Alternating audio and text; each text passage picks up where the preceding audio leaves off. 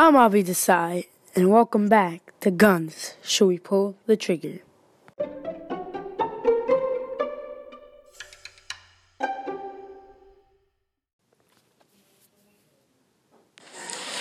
America is thought to be the most influential and most sought-after country in the world. America lives under the Pledge of Allegiance, which states, "One nation, under God, indivisible." This statement does not seem to apply when it comes to the idea of gun control. The nation is split in a decision that will shape the future of the country and the lifestyles of its people. I conducted a survey of 25 kids in our school, and I have one of them sitting here with me. His name is Drew Sharma. Hi, guys. So, when I interviewed Drew, he said he supported banning guns and did not agree to keeping guns in the hands of people. So, Drew, who do you think should be able to own a gun? The government and the Navy and, everything like that. So, how do you think gun retailers should, regulate how they sell guns?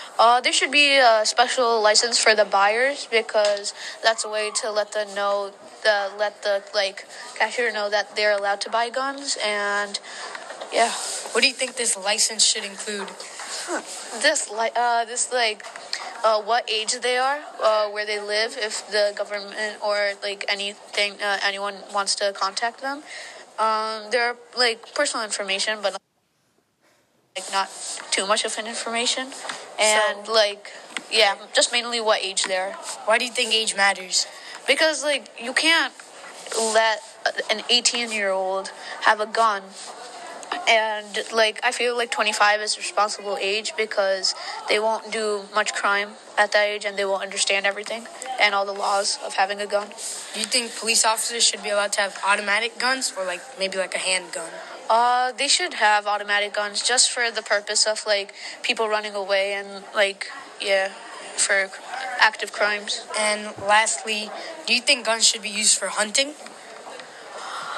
No, I don't really think so because animals have lives too, so yeah. So you support animal lives as well? Yes. All right. Thank you for listening to the first installment of Guns, Should We Pull the Trigger? Make sure to listen to the second installment where we talk to a pro-gun supporter and his views on gun control.